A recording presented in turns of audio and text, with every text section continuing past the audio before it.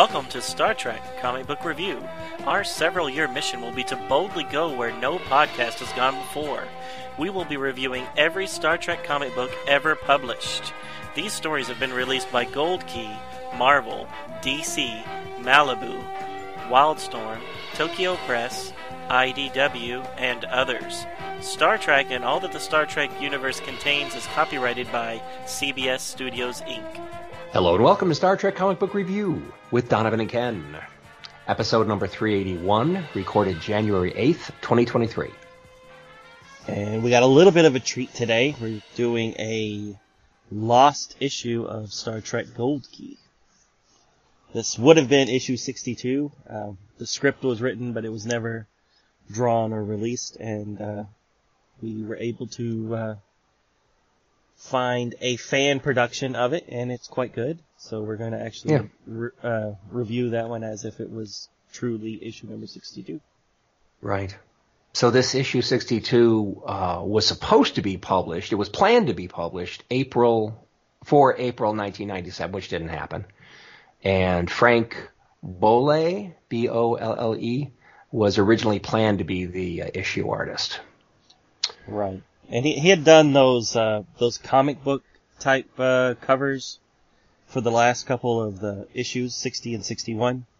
So remember how they used to have those beautiful paintings, and then it suddenly changed to a more traditional comic book cover for 60 and 61. So that was Frank Bolle. So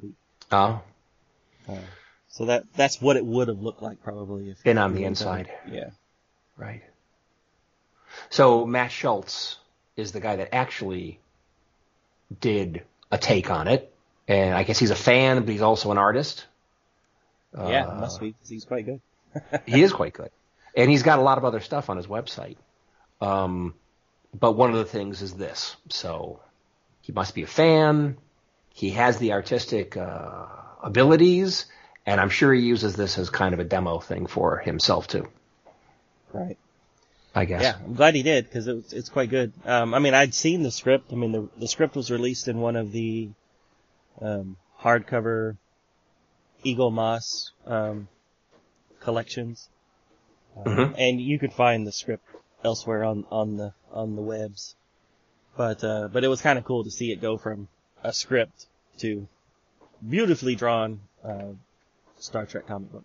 It's definitely not in the style of Gold Key, which took me a little out of it, but definitely looks like a Star Trek comic book.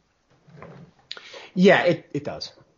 I think Matt has his own particular style, but he's not horribly off. I mean, he still tries to get it kind of like a Gold Key, but he has his own style. Yeah, well, Gold Key is horribly off of what's really Star Trek, so. That's true. Yeah, so that's true. This one looks this like actually is accurate. Yeah, right, exactly. And then the other issue we're going to do today is what I'm calling Star Trek 2022, and issue number 2 of that. So that's the Cisco-based stories. Them running off trying to stop this God Killer thing. Right. A Thor-like God Killer. Yeah. Yeah. All right, well, you want to do number 62 first, since it's kind of the more unique one? I will do it. Okay, so this one is, title is Trial by Fire. And as I mentioned, it was originally slated to be released April of 1979. Writer John Warner, artist Matt Schultz. And I did find some really helpful info about this lost issue at kurtdanhauser.com. So there's some good things out there. Okay, so we got one cover, and it features the Fabulous Four, Kirk, Spock, Bones, and of course, the Enterprise. Kirk and Spock, with clenched fists and determined faces, are looking at some kind of threat. Bones is behind Kirk with his medical tricorder in hand, also looking with apprehension at the threat. The Enterprise is located behind their heads, busting out word from a starburst. The text of Star Trek is in traditional Gold Key font, bisected by a tiny silhouette of the Enterprise, as is traditional, and that's at the top of the cover, which really is cool for my trip down memory lane. And then the issue titled Trial by Fire is directly beneath, and the text is like in an orange-yellow font that almost looks like it's on fire. A big circle is in the lower right containing the text Spectacular Final Issue. So that tells us where the issue fits into the Gold Key publishing run of Star Trek. Lastly, the Starfleet swoosh command logo is in a white box at the lower left, and a traditional Gold Key issue logo with the issue number 62 is in the upper left-hand corner. And, of course, this cover is also by Matt Schultz. The first page teaser, which you often get with Gold Key, shows Kirk pleading with someone apparently named Talon to recognize the fireball racing towards their planet that will wipe out his people. Talon says, no, it's an omen that Talon must face alone. McCoy and two red shirts, a human in some kind of uniform, and a bunch of native guys with spears can only observe the impending doom. After successfully completing its yearly inspection, the Enterprise is happily zipping around Hub Station 6 in a trial run. All the bridge personnel, especially Scotty, are happy with how well the freshly tuned starship is performing. The merriment is interrupted by an incoming transmission from Varric Thrine, Operations President of the Orion Energy Research Platform, and he's asking for help. Thrine will not say exactly what help they need over a long-distance channel, but makes a strong enough case for the urgency of the situation that Kirk orders Sulu to set course for Orion, Warp 6. They arrive at the Orion Research Platform that looks like Space Station K9 with two big test tubes attached to its bottom. The station is uncomfortably close to a huge fireball in space that looks like the sun, but is not. Spock reports it should not be able to exist in the vacuum of space, but there it is, existing. The channel is open to Varric, who explains a radically new kind of fuel was being tested in a ship when it exploded and turned into a fireball in front of them. And the fireball is moving through space. They try to put it out with 2 photon torpedoes to no avail. Spock reports the fireball is heading towards planet Orgon, a nearby inhabited Class M planet. Kirk beams Varric to the Enterprise over his objections since he has had contact with the inhabitants of Oregon. Before they beam down to the planet, Varric warns Kirk and the landing party that the people are primitive nature worshippers who are very suspicious of outsiders. They transport down very close to Talon, their shaman leader, who is performing a ritual ceremony. The people recognize Varric as the man from the sky and grab their weapons due to the stranger's trespass on sacred land. Talon calms them down long enough for Kirk to tell them that they have very little time to save themselves from a fireball that is heading for their planet. Kirk points to the sky, where the fireball is now close enough to be seen with the naked eye. Talon sees it as a test of his magic and position as shaman leader. He thinks he has the power to render the omen from the gods harmless, and in fact energize his people. Kirk says he is crazy, and he can't let them kill themselves. Talon has his guards arrest Kirk and the landing party.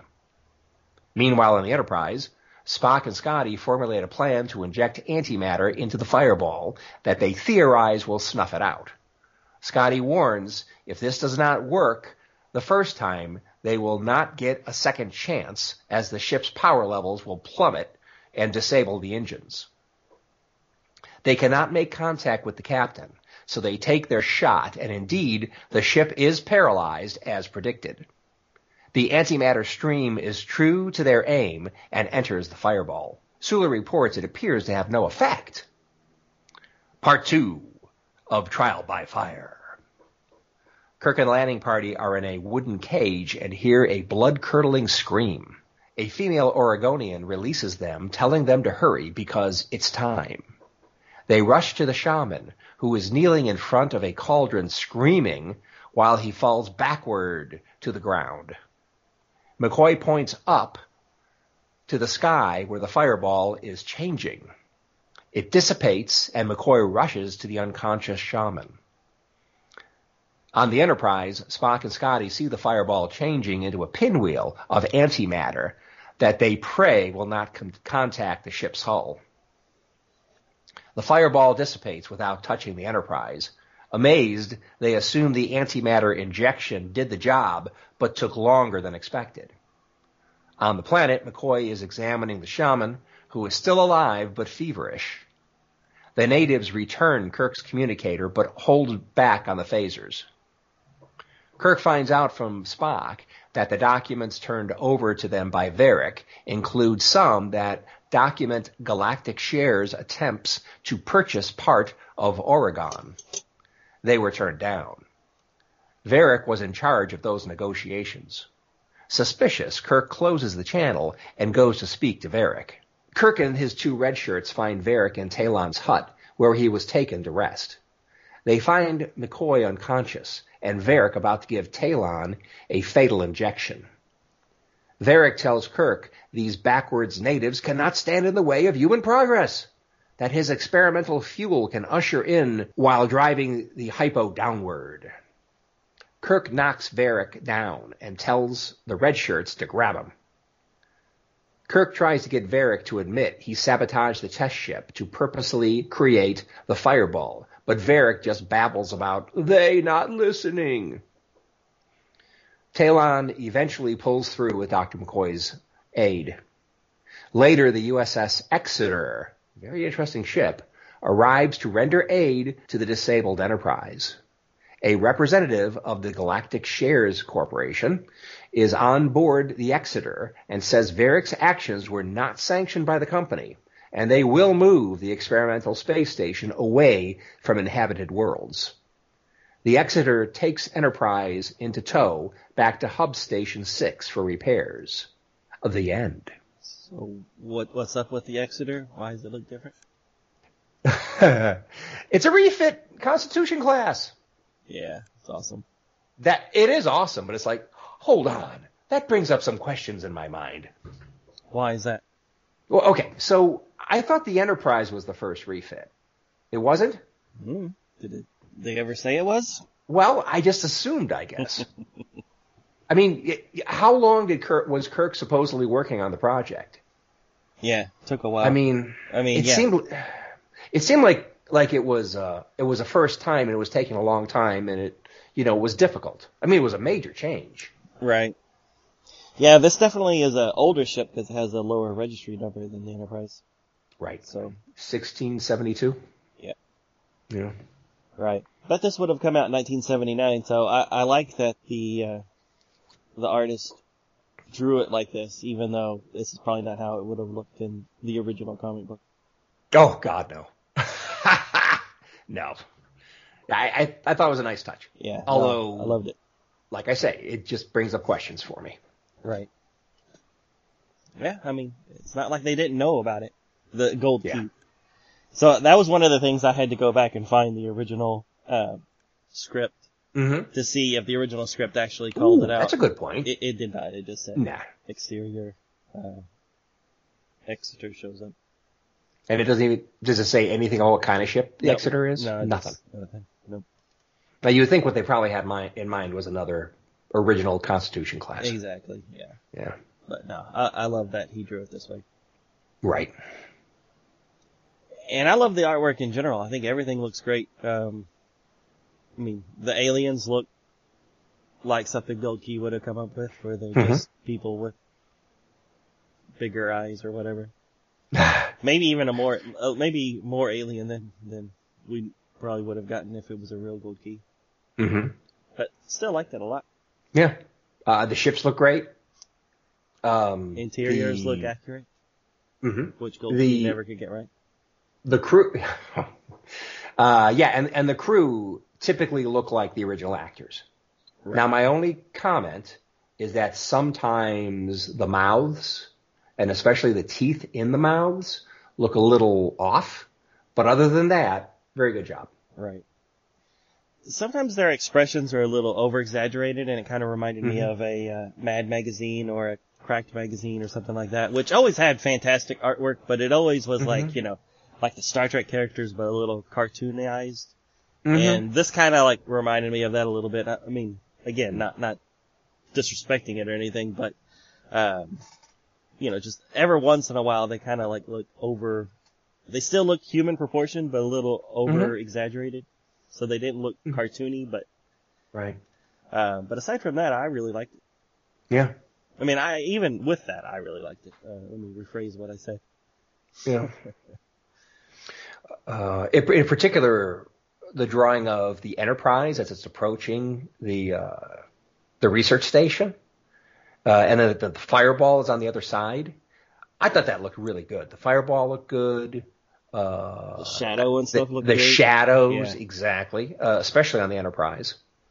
And the space station is like really dark on the side that we can see. Which is what it would look like because it's closer to the fireball. I think so. Yeah. I think so. Yeah. So it's quite good. Quite good. No, everything, really good. Yeah. And I like the story itself. One of the better Gold Key ones, really, if you think about it, because it's written in a way that you don't know for sure if the Enterprise stopped it or if the Shaman stopped it.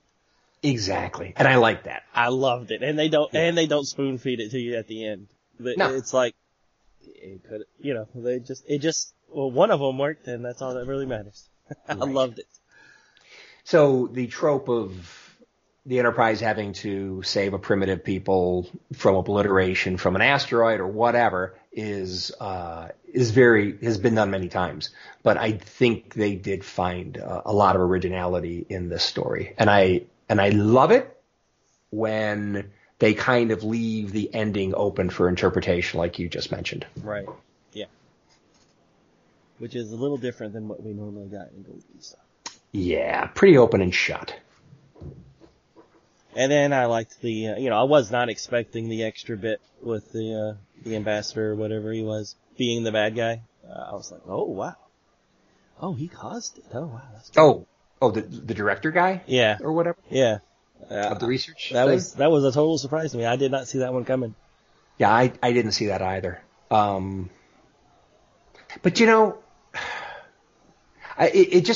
the whole existence of a corporation, if there's no profit motive anymore, is kind of like, okay.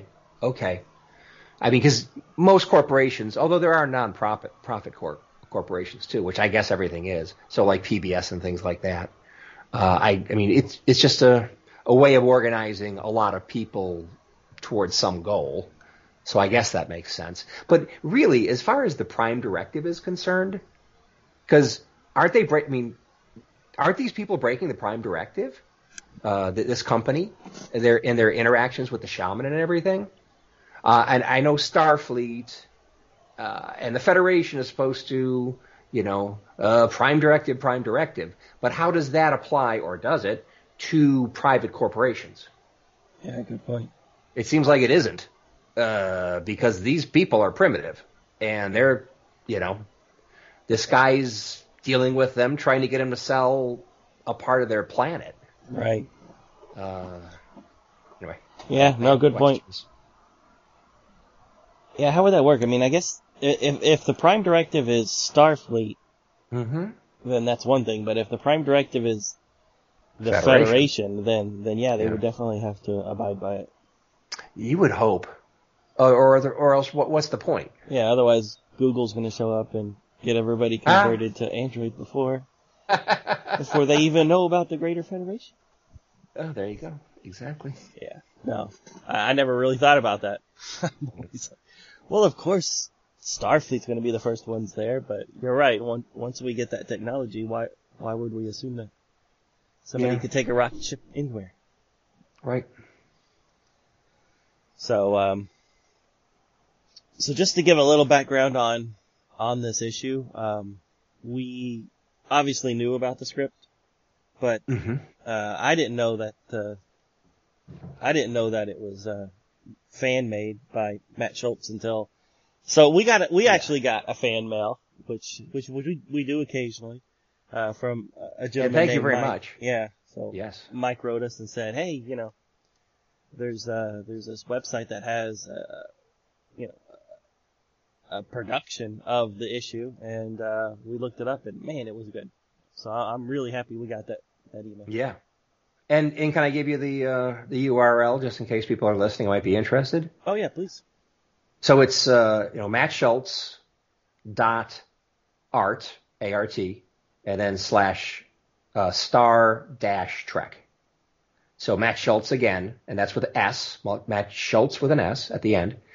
He's the artist. So, and this is where he has this available. You can go out and take a look for free. Right, pretty cool. And you might be interested in if you're somebody in a position to actually, you need an artist. Matt Schultz might be your guy. So yeah, he's definitely got the very good the talent. Right. And so thanks, Mike, and thanks, Matt, for putting together such a fine issue. Right. And then just a little bit of background on the issue itself. There's two characters in the book called Burn and Cockrum, which I thought was a little weird because I was like, it was supposed to be Cochran and it was spelt wrong or whatever. And Byrne, obviously you think of John Byrne. Mm-hmm. So I looked it up, and it seems that the writer, John Warner, did name those two characters after his friends, John Byrne and Dave Cockrum. Oh, so they're cool. Two artists, and I guess they were all colleagues of some sort. So he wrote those two characters in honor of them, which I thought was kind of cool. Cool.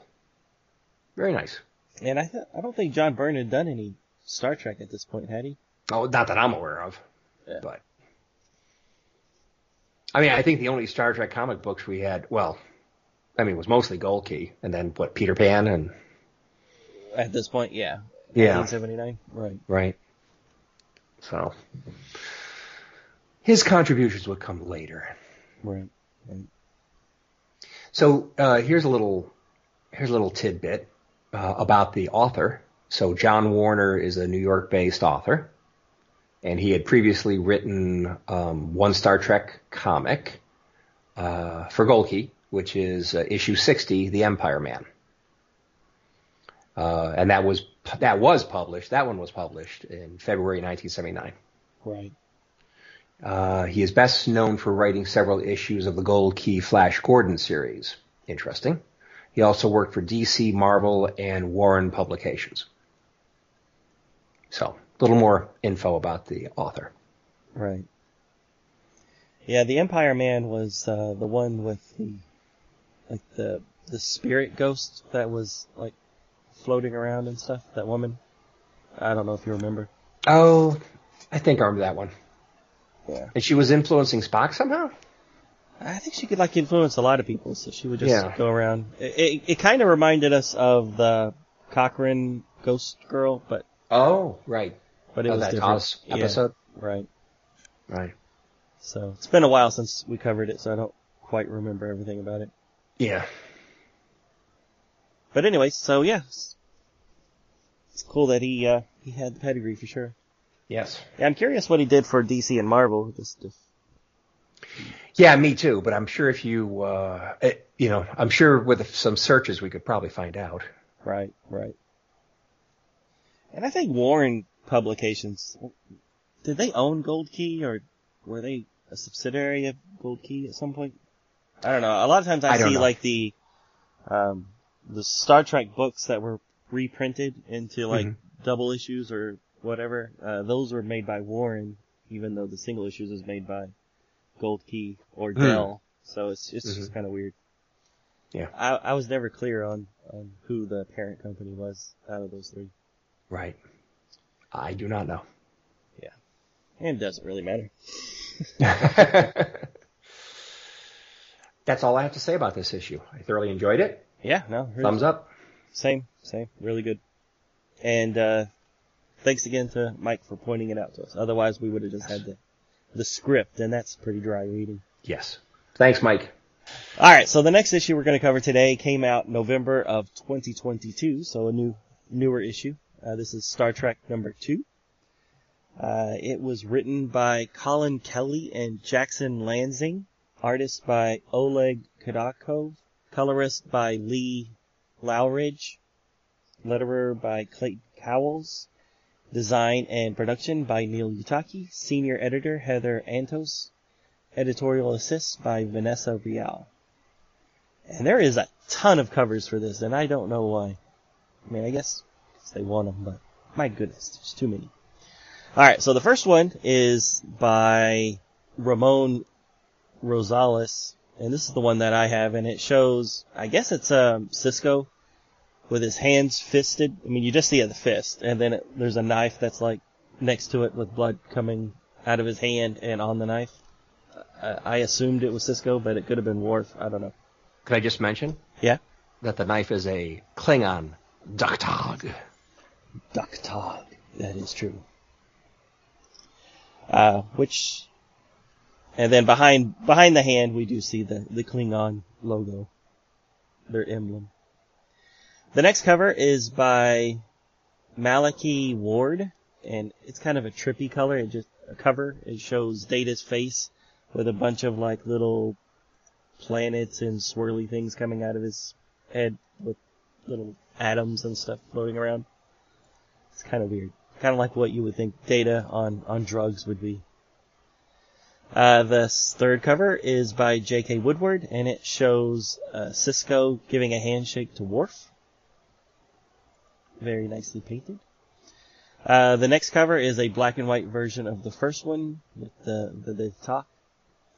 And then the last cover is really the coolest one, and it shows Cisco holding a phaser towards the reader, and he's maybe being beamed up at the same time because there's the beam effect going all around him. And that is by Kristen Ward. I agree. I like that one the best. Yeah. Yeah, if I had to rank them, it would be that one, then the J.K. Woodward, and then maybe the trippy Data, and then finally the hand with the blood. I don't know. What's your rank? Yeah, probably that. Yeah. I'm surprised that they use I guess it's important to the story, or maybe more important to the story, but from a look standpoint, the one they chose as the main cover is not the best one. Yeah. Maybe to show that Worf and Cisco are blood brothers? I don't know. It's a weird one. Yeah.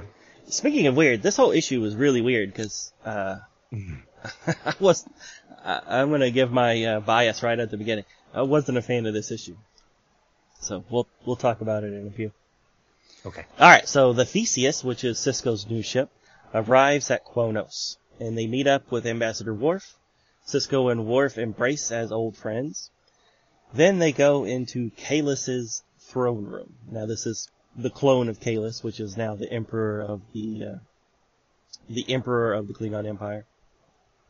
Here, Cisco asks for permission to travel to the Shapers of Shakardish, where it is rumored that the Shapers can destroy even gods.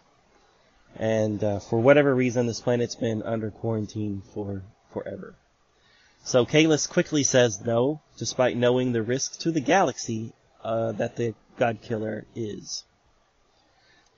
They leave the throne room, and Worf claims to be stifled with all the compromise and paperwork of his job, and he requests to join Cisco on their trek to the Shapers' world. They all beam back up to the Theseus and break Klingon quarantine and make their way to Shakardish. Once they're there, Cisco, Data, Crusher, and Sato beam down to the planet. Cisco makes his pleas to the Shapers, pointing out the Prophet's warnings. The Shapers are unimpressed with these lower life forms, and it seems like they're about to kill them when Data speaks up and gets their attention. He shows that he himself has been engineered by these humans, and his plea seems to work, and the Shapers tell them that they were actually held hostage by whoever this God Killer is, and maybe they helped make the weapon. The God Killers, whoever they are, told them that if they tried to stop them, then the God Killer would destroy their own planet. Then they do give some sort of clue as to the identity of the killer. But while all this is going on the surface, in orbit, Worf is having a little battle of his own. So he's using the Theseus, and it's being harassed by some Klingon vessels. Worf spends most of the time having the Theseus dodge and run from the attacks, but then he has Scotty overload the new environmental compensation system up to 300%. He then bluffs that this is some sort of new weapon, and the Klingons fall for it and back off. So once the landing party is back on board, Sisko tells the crew of everything they found out. Worf then officially asks to rejoin Starfleet and get his commission back. And then Sisko shows. So the next clue is a bloody Daktog knife. So we don't know whose the blood is, but that's it. That's the final stinger. And then we get a little caption that says, "Next. That's all, folks. Thanks for all the Q." A character isn't saying that. No, it's just a little caption. A little caption on the bottom from the publisher. Right. From the creatives. Which I didn't. And then, of course, I mean, no. Doesn't make sense. And then the next page, well, it doesn't make sense. But then if you go to the next page, it says, "Coming next month." And it's a full page drawing of the Theseus, right? And then behind it is, what looks like a skeletal version of Q from the first episode of Star Trek Next Generation. Right. Yeah. That's the main cover of issue 3. The next issue. Yeah. There you go. So, and that makes perfect sense. But it's like, okay, hold on. The Q are behind this? Killing off all the other, advanced beings with godlike powers? No. Is that what they're saying? No, I think they're saying that they're about to get killed. Q is next? Yeah, that's why he's skeletal. Okay. Looking. So long and thanks for all the Q. Okay, so the Q is the next one's up for being killed. Right. But the little joke doesn't make sense to me. Well, I mean, I'm assuming is it a riff off of the Hitchhiker's Guide? Thanks for all the fishes? Thanks for all the fish. I don't know, but let's say that it is. So that's what the space whale was saying when it was plunging towards Earth, right? Or some planet. No, that's what the dolphins say when they leave Earth. Remember? All the dolphins leave Earth, and that's what they say. Okay, so I was mixing that up with the space whale that landed on a planet, I think Earth. Okay. So long and thanks for all the fishes. Okay, so I guess it's less of a... I guess it makes less sense, I guess. So thanks for all the Q, whatever that means. So maybe it isn't related to hitchhikers. I don't know. Yeah. Maybe it is. I don't know either. But it's a hook. So it's a hook to get you come back for issue 3. So it's like, what the heck does that mean? So, I mean, from that standpoint, I think it's good. But it is confusing. What does it all mean? Yeah. What does it all mean, Basil? I guess we'll find out next month. Or next issue. Yes, we will. Yes. Anyway, so what did you think of the issue? The story. I think it moved along the story pretty good. Because now we know what created the weapon. Right. And we have some indication that somehow the Q are involved in the next issue. So it moved things along, but actually it moved a lot of things along. So all that happened. We got Worf back. So now Worf's obviously going to be part of the Prometheus, or what's the name of the ship again? Theseus. Be part of the Theseus's crew. That's going to happen. Sure. So yeah, it moved things forward. But it's like those engineers that were drawn to look like kind of, I don't know, tentacled ghost beings or something. Right. It's like who are they? I never heard of them, but maybe Are they? Hold on. No, No, I looked it up. Okay. Their appearances So they're brand in new Star for Trek this. is Star Trek #2.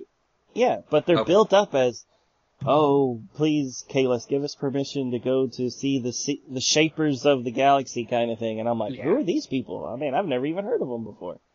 And then I'm like, well, maybe it was in some random original series episode or something, and I don't remember. So I read it all, and then they're in So there. the whole thing about who these guys are, how they came to have Klingon protection, blah blah blah. Yeah, and They have a why lot are to they explain. so? Why are they so?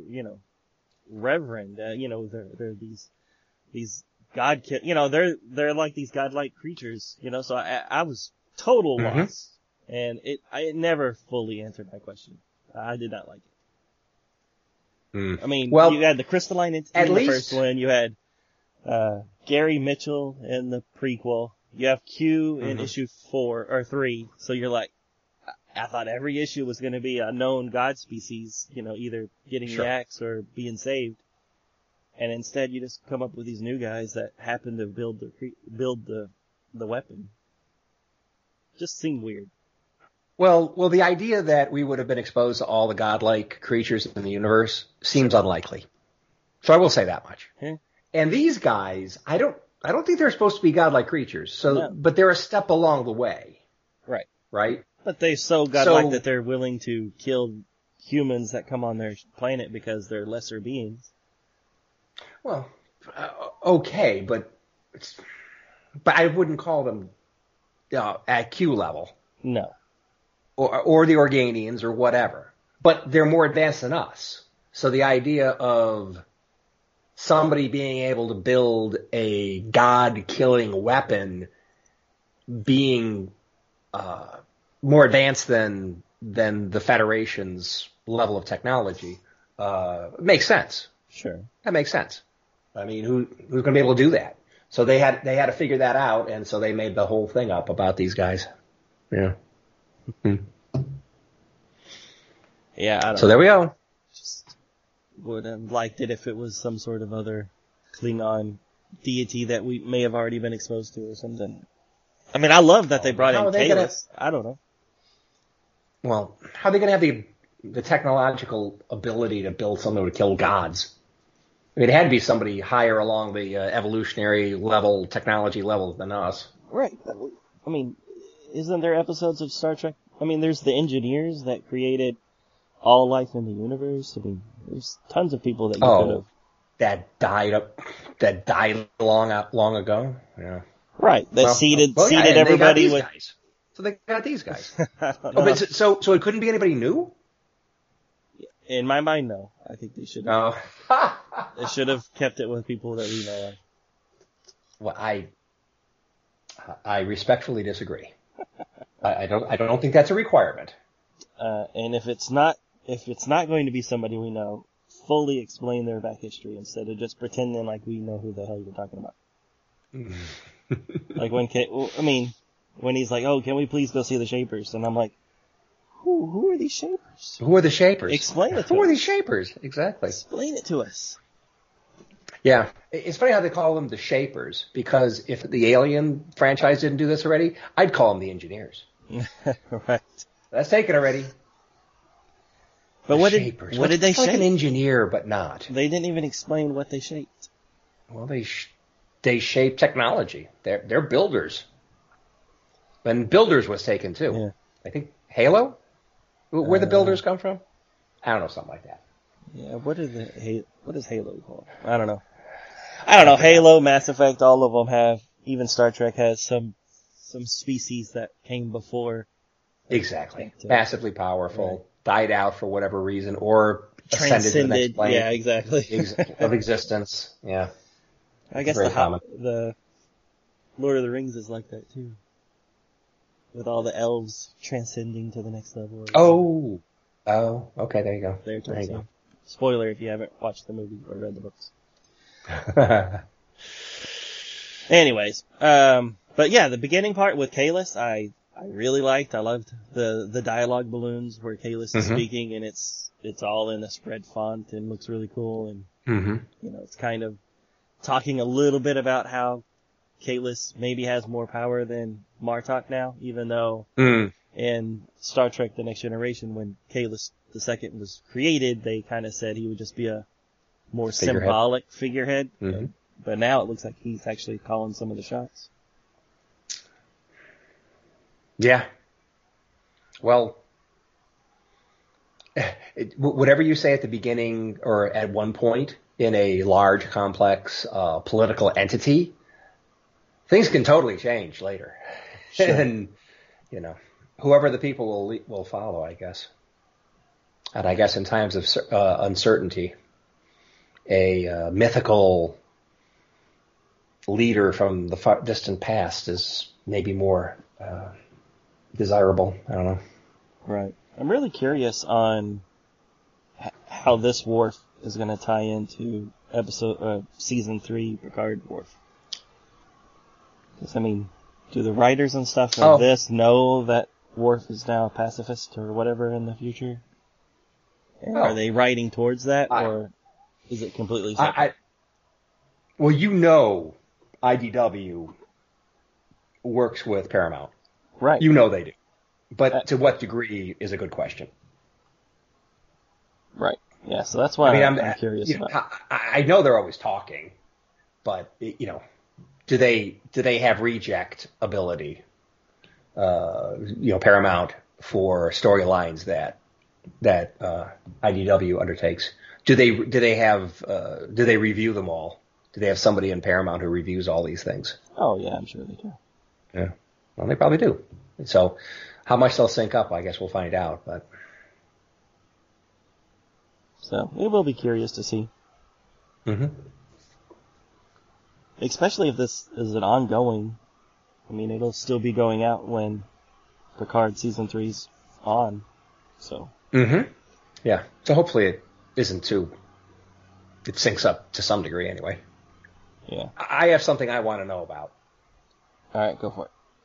So, where Sisko embraces Worf, kind of a half embrace. Worf is like a whole half head taller than Sisko. Now, they're both big men.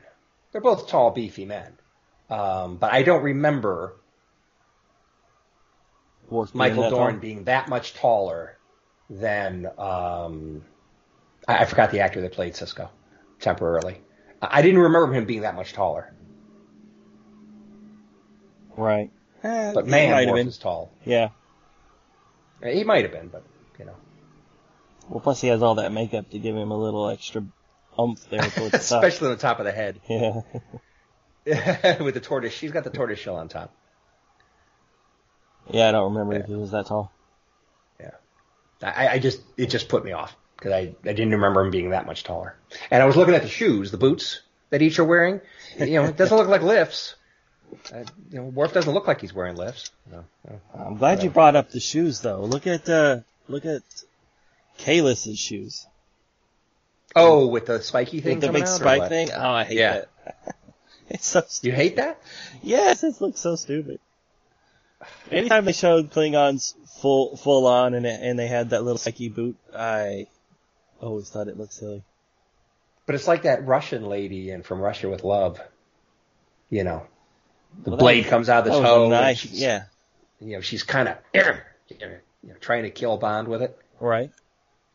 Those rhino horns, I think. Kahless could do some damage with those things. Exactly. I used to think that maybe they had a really big toe. And then when Worf showed up and he had normal feet, I was like, oh, well, I guess that idea's out of the park. That explanation, and I need to explain everything. So, yeah, I don't know. But yeah, Kahless is just kind of ridiculous. Maybe it's some sort of status. Yeah, the bigger the horn, the bigger the toe horn, the more powerful you are. I don't know. Maybe it says something about something. I don't know. Exactly, maybe. The bigger your toe horn. So it was interesting that Kahless was such a poopy head. Yeah, he was not nice.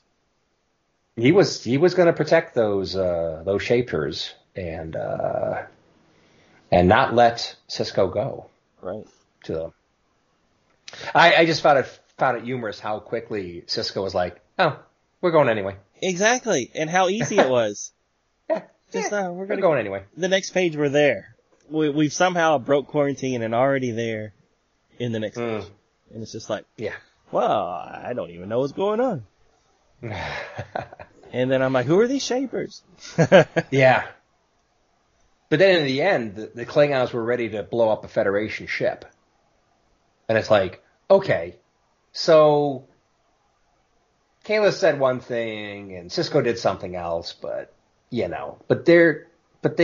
sick multiple ships on the Theseus and they're going to blow them up. Right. So it seems kind of an overreaction. Yeah, the most inept ships ever, because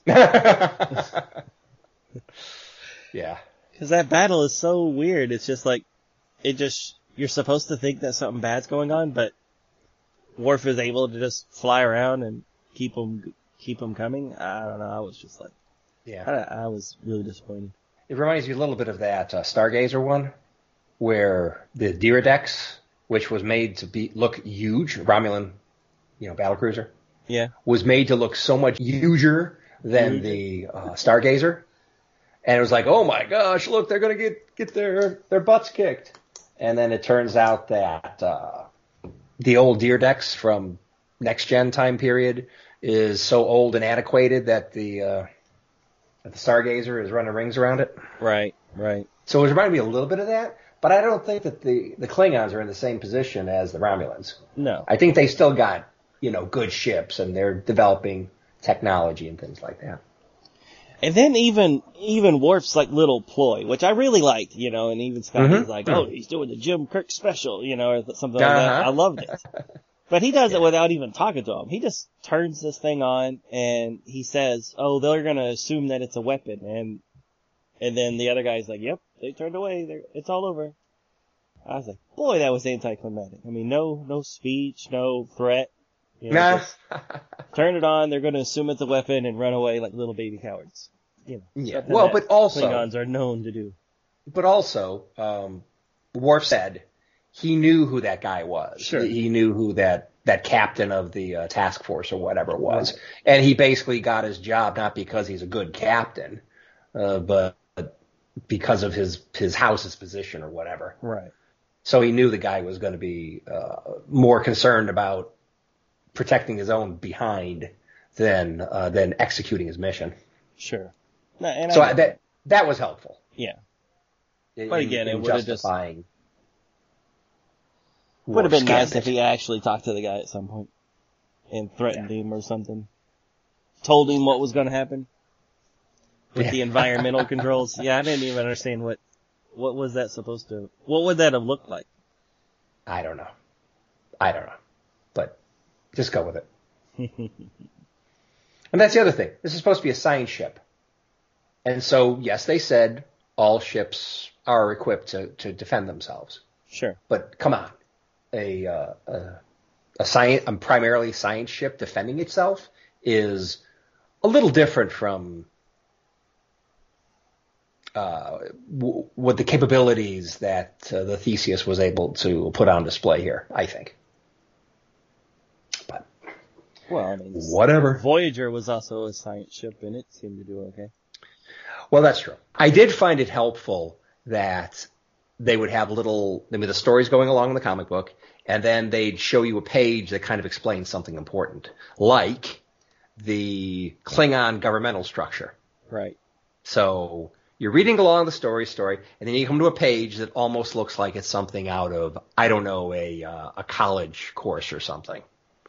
So they're just going to educate you on something. So take a look. But I liked it because it kind of gave you, who's got what power. Right. So it had 4 rectangular boxes and it had titles along with the person. So that's cool. So at the top is Emperor Kahless II. The next box down, next lower in power, supposedly, Chancellor Martok, son of Urthog. Cool. And then beneath the Chancellor is High Consul, and there's 24 seats, one for each great house. Oh, that's cool. 24 of them. Okay. I didn't remember that, but great. And then beneath that is Federation Ambassador Worf. So it's like, okay, interesting. I would think there would be a lot more things between the High Council and the Federation Ambassador, or a lot of things like sideways. Oh yeah, absolutely. At the same level as Worf. But it was good to see. It was good to see. It's pretty simplified, but yeah, it just seems kind of jarring. Like you turn the page and suddenly you're, whoa, what's going on? Are these out of order?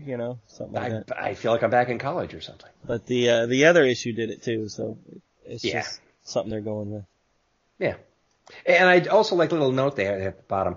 Currently, 15 seats in the High Council are pledged in opposition to the recently installed Martok, who is viewed as a relative pacifist and Federation sympathizer. So that's all really good. It kind of really sets up the situation they're dealing with when it comes to the Klingons. Right.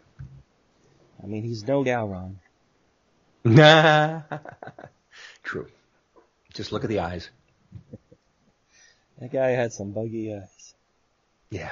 The last thing I have to say is just that there's a spot where they're talking to Kahless and he's on the dais, big thing, throne, whatever.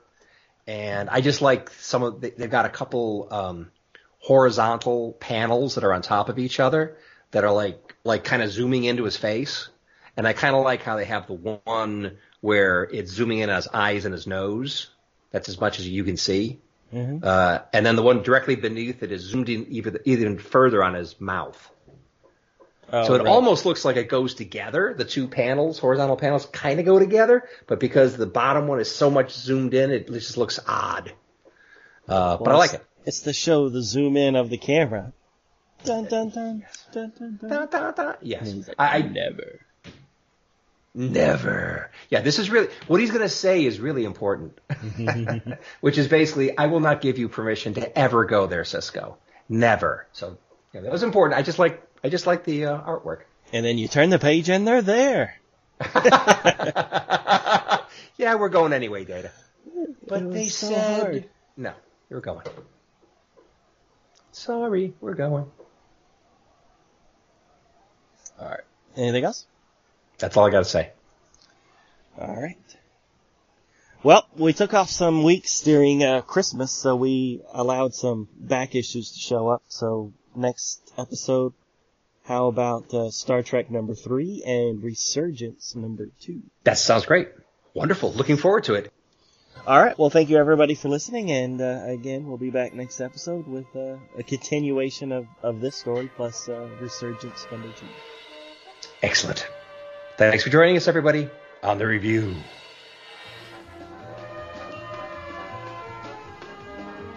Thank you for listening to Star Trek Comic Book Review. All Star Trek stories and characters are copyrighted CBS Studios Incorporated. All music, stories, and characters discussed are for entertainment purposes only. You can email us at startcomicbookreview@gmail.com. Visit us at our website, www.stcomicbookreview.com. Subscribe to us via iTunes, or friend us on Facebook at first name ST Comic, second name Book Review. See you next time on Star Trek Comic Book Review.